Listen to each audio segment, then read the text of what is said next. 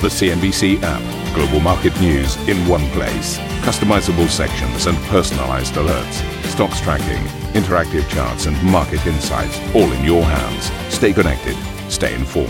Download the CNBC app today. A very warm welcome to Squawk Box with myself and Karen Cho here in London and Jeff Cutmore on a mountainside somewhere in Switzerland.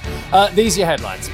Investors are awaiting one of the most contentious ECB meetings in months as the central bank is expected to map out how it will pare back its emergency bond purchase programme. We build up to that crucial meeting throughout this morning's show.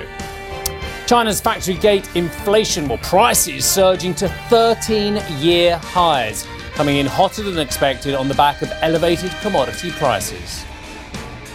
The Nasdaq retreats from record highs, joining the S&P and Dow in the red, sending Asian stocks lower as the Fed's monthly beige book reports a downturn in the economic outlook and public health concerns. Now, meanwhile, jobs data in the US shows supply continuing to outpace in July, with many businesses struggling to fill positions. And do not adjust your sets. You are not watching The Sound of Music. I am indeed on a dairy farm in Switzerland, just outside the city of Lausanne. This is one of Nestlé's key suppliers.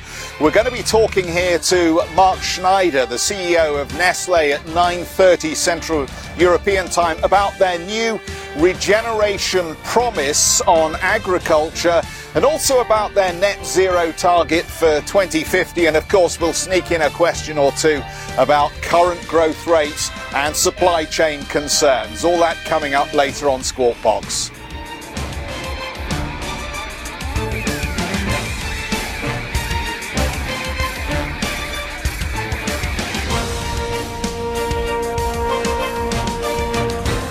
How packed this show is. We've got reporters waiting everywhere. Big ECB day today. But I know, but I've got to go back to this. Have a look at this. You've been rolling around laughing for about the last 5 minutes, haven't you? I didn't know. There he is, Christopher Plummer, Mark II. It's Captain Von Trapp. Good morning. Yeah, very good morning, guys. Look, I never thought that my first outside broadcast after the lockdowns was going to involve me standing in a field of, there will be cattle here later. They're just being milked at the moment. But I understand from the farmer, David, that he's going to bring the cows up here a little later on so that we can have a look at them. And we've set up a very elaborate stage here to make sure that we're socially distanced a little later on when we talk to Mark Schneider.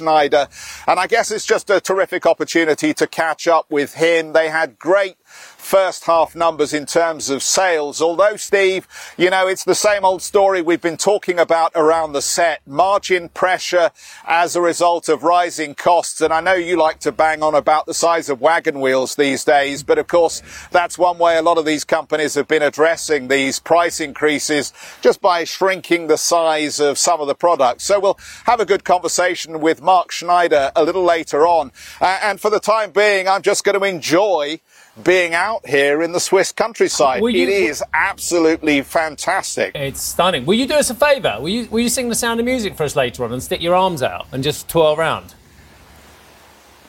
I may have many skills in my toolbox, but my voice is not one of them when it comes to replicating the wonderful Julie Andrews. So I'll leave that one for you in the studio, I think. Jeff, you're pretty handy. I think you should put yourself to work in between hits, maybe go milk the cows since we're there pre-milking time. Christopher Plummer is one of the all-time most elegant actors of all time. I think we've found his natural successor.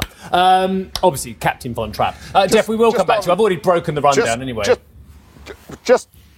Just on Karen's point, I will not be touching those cows, Karen, because that's part of my story. They actually have a robotic milking machine here, and the device actually milks the cows by itself, which is one of the big efficiencies that they've introduced here in Swiss agriculture. There you go. You can tell I'm very much on message this morning. And despite Steve singing, I will not be distracted. Sorry. ECB. Okay. Thanks, Jeff. That was brilliant. That wasn't even in the rundown. Genuinely, I've just ripped up the rundown. I'm in big trouble with Mohammed in the team already. You're bringing out every Swiss Oh reference you no, can I possibly love the think sound of. of music. I'm going to have to put it on with the kids later. It's longer than Squawk, isn't it? The movie? Probably about the same, actually. Yeah. It is the best, isn't it? It's got everything. Right, the ECB will deliver its latest policy decision in a few hours with 2 key questions set to be answered: whether it will tweak its pandemic emergency purchase programme and whether it will raise monthly asset purchases. Raise monthly asset purchases? Is that really a question? Investment banking analysts are split on the answers, with some expecting PEP to remain unchanged, whilst others are forecasting a cut from around 80 billion euros to 70 billion euros or even 65 billion euros. Now, somebody who can also knock out a beautiful tune as well is Annetta. She's standing outside the ECB headquarters in Frankfurt. So I'm going to give you the choice this morning, Annetta. You can either sing a song or tell us what's going on at the ECB. There you go. Yeah, I actually could sing a song. I was in the choir at school, but no, I don't do that to you, okay, guys? Can you give us a couple of bars? A couple of bars from The Sound of Music? No. No. So the ECB, and they don't have a song. You know, Siemens Healthineers, they have a proper corporate song, but the ECB has not yet. Perhaps that could be an additional thing for their communication, but as of now, no song from the ECB. The ECB is expected today not to do an awful lot and also not to raise purchases, but to perhaps cut the monthly purchase rate under the PEP envelope from 80 to perhaps 60 to 70 billion euro, because there's a lot of pressure from the hawks in the governing council, given that inflation is going through the roof in the Eurozone as well. Recent reading was at 3%. For Germany, it was even 3.9%. So that gives you an idea of how much pressure there is inside the governing council from the likes of Bundesbank President Weidmann, but also even the French central bank governor Eduardo Gallo was recently suggesting that, of course, financing conditions have eased from June to now, and that means that the ECB has to take away some of the stimulus they are putting into the market currently, and they actually really have a lot of stimulus currently, as we all know, with all these purchases under the PEP and also the APP, and then, of course, in addition, the interest rate close to the zero bound. So what we're expecting is at least that this PEP purchase rate will be cut today, and perhaps some more hints at when they actually will reconsider how to exit the monetary policy stance and how they look into the future, because clearly there are still uncertainties. Not everything is just brilliant here in the Eurozone. We've been talking a lot of those shortages of semiconductors, but also other components. Primary products are scarce across the board, and that will be dampening economic growth, most likely towards the second half of the year, perhaps well into 2022. Then we have inflation, we have higher primary raw material costs that will also be pressuring the margins of the corporates, and by that will have a dampening effect as well on economic growth. And of course, not to forget Delta, that could also be a major concern for the Eurozone. So they will wait until probably December until they decide something substantial how to exit. Steve, you have a question? Netta, it's Karen. Good morning. I just want to jump in and ask you about the market-moving nature of the events today, because we've had a lot of movement in euro-dollar since the start of the year, about 5-odd-cent range, but also the highest level that we've traded really in recent years. So do you think the market is now poised, hoping for a somewhat dovish ECB at this point? And do you think we could see a little bit of a gyration on the currency or even on yields today?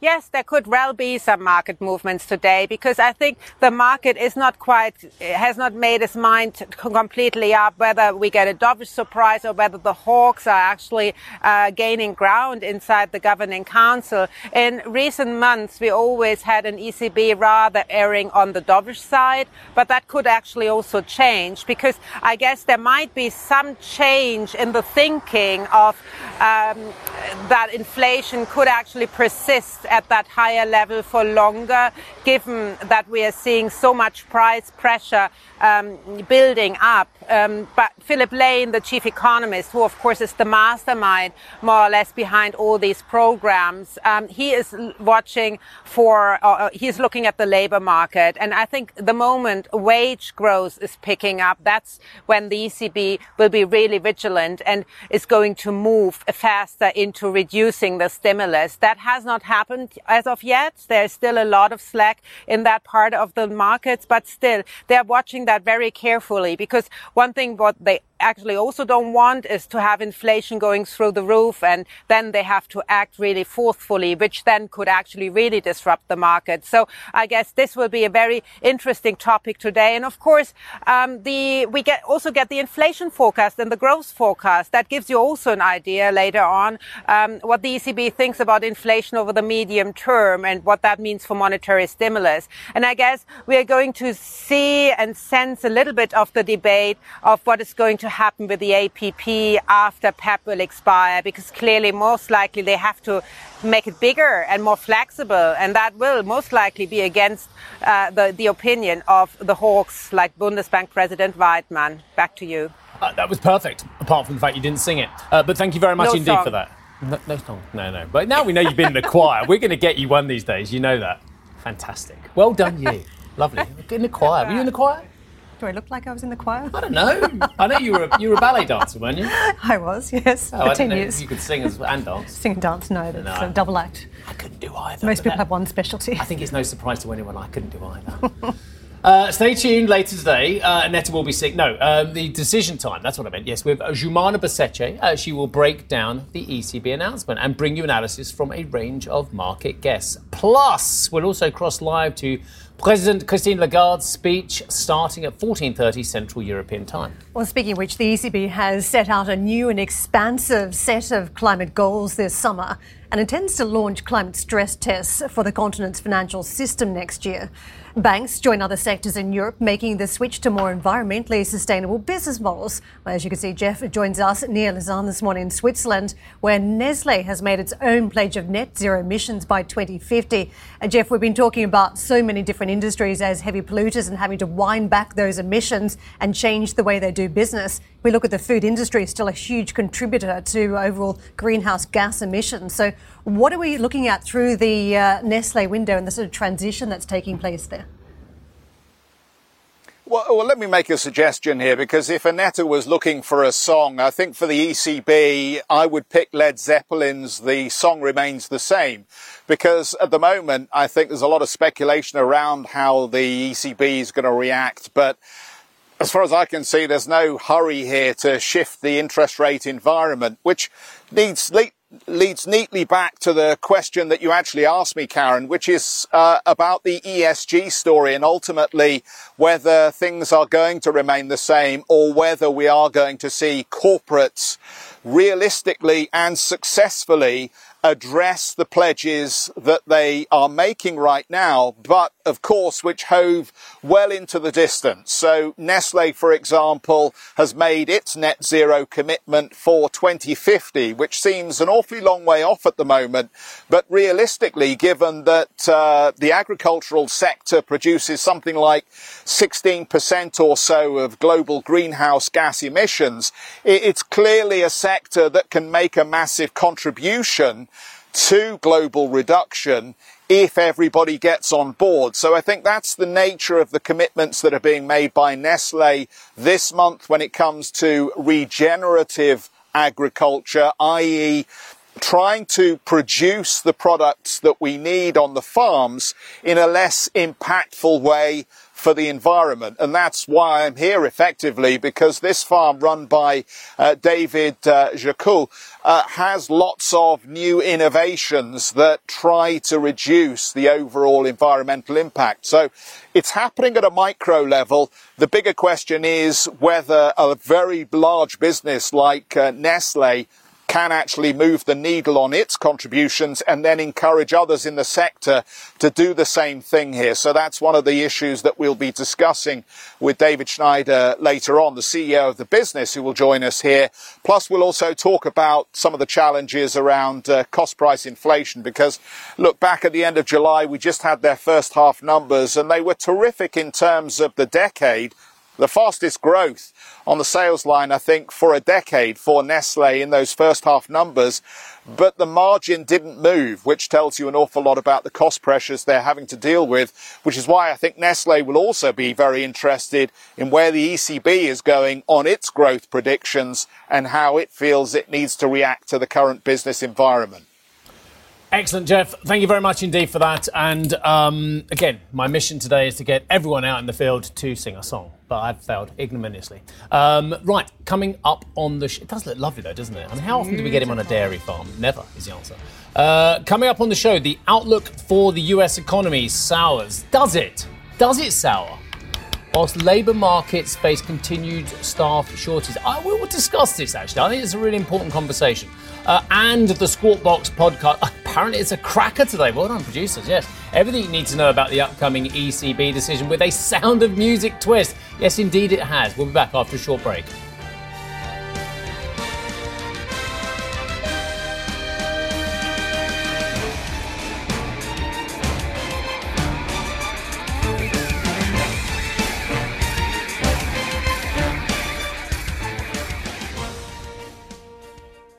Ambition to me is about doing better. I think ambition creates a pathway. The best advice I can give someone starting off a career is don't have a career, have lots of careers, try loads of different things. Talk to people and put your ambition out there. I don't feel that I've hit peak ambition because it's a learning journey. CNBC is where ambition meets opportunity. What does living ambitiously mean to you? Hear it from our CNBC anchors, reporters and global business leaders on CNBC.com.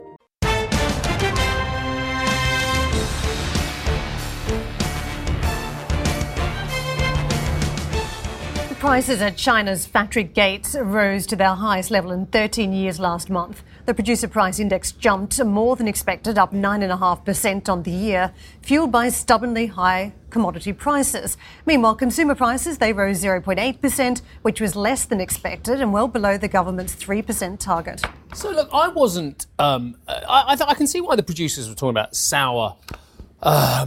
souring of the economy and the outlook in the States. But I didn't see all that in the data. US businesses are facing stronger inflationary pressures. I saw that amid shortages of goods and workers. Now, that's according to the Federal Reserve's latest Beige Book, which says overall growth has also been slowed to a moderate pace. Now, the report says price pressures at the supply level may be felt on the shop floor, with many producers hoping to pass the higher prices on to consumers. So this is very much a supply shortage rather than a demand weakness. Demand is still stunningly strong. But let's listen to Leisman. He knows more about this than I do. He filed this report.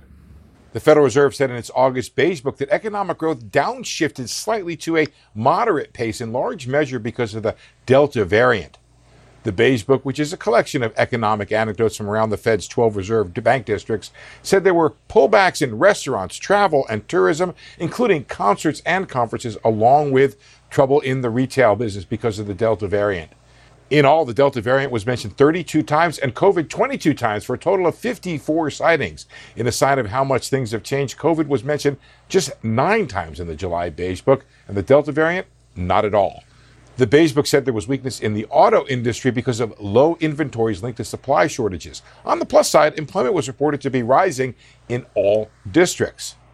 Other comments on employment from the Beige Book included the fact that there were labor shortages still reported to be widespread. Wages were accelerating, especially among low-income workers, but some return-to-work schedules were pushed back, again, because of Delta.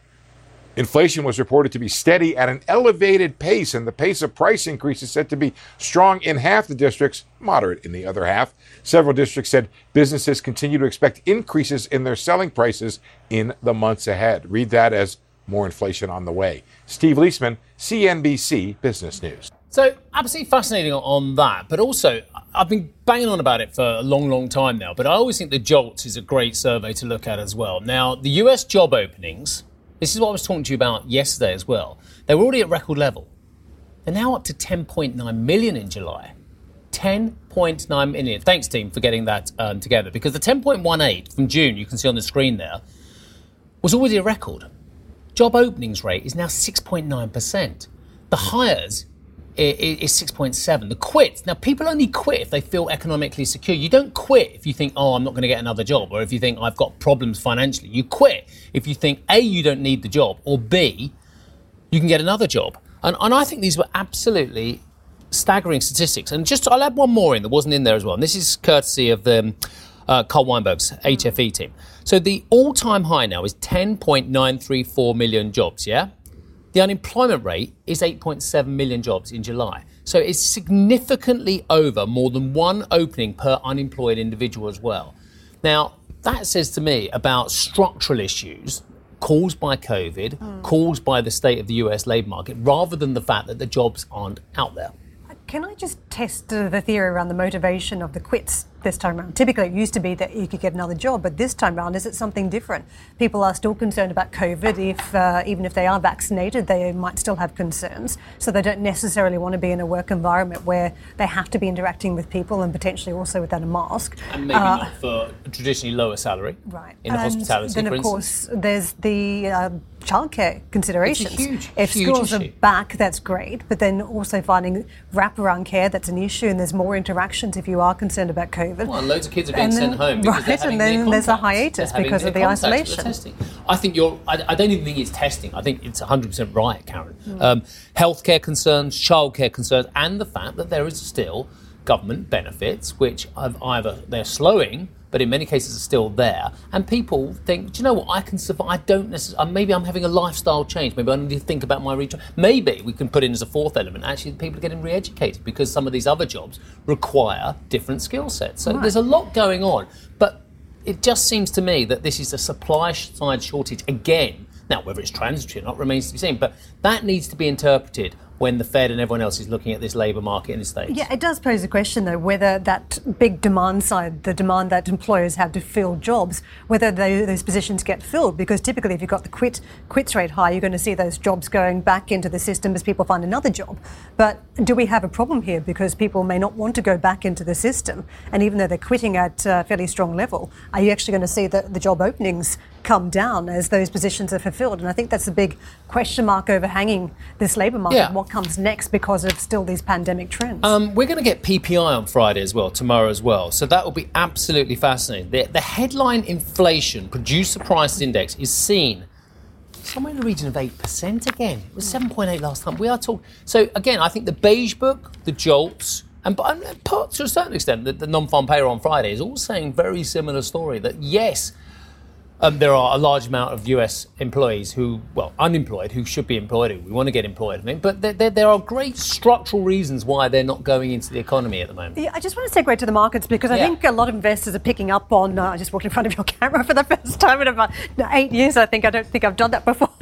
But let's take a look at what happened, because I'm pretty sure the narrative now for investors is that we've had some of this cooling off in activity in the month of August. They're concerned about what that means, and they're still digesting all this data. And as a result, you just got this tilt south, this negative tone on the markets as a result. So we're pulling away for some of the record levels on the Dow, the S&P, and also the Nasdaq joining in. Don't forget there's been a bit of support for tech stocks in recent sessions, but also just giving up record territory and pulling back by over 0.5% or 87 points at this stage. Treasuries, a quick look at what's playing out on that yield, 1.32%. We're not moving aggressively in either direction at this stage. Very stable at this handle. The Asian markets, choppy old trade we've witnessed there too, picking up on some of those thought processes from Wall Street about what's happening with the pace of growth now on the back of the Delta variant. The Hong Kong market, that is down. And don't forget other factors at play here as we talk about the tech regulation. That's impacting the Hong Kong market again today, 1.8%.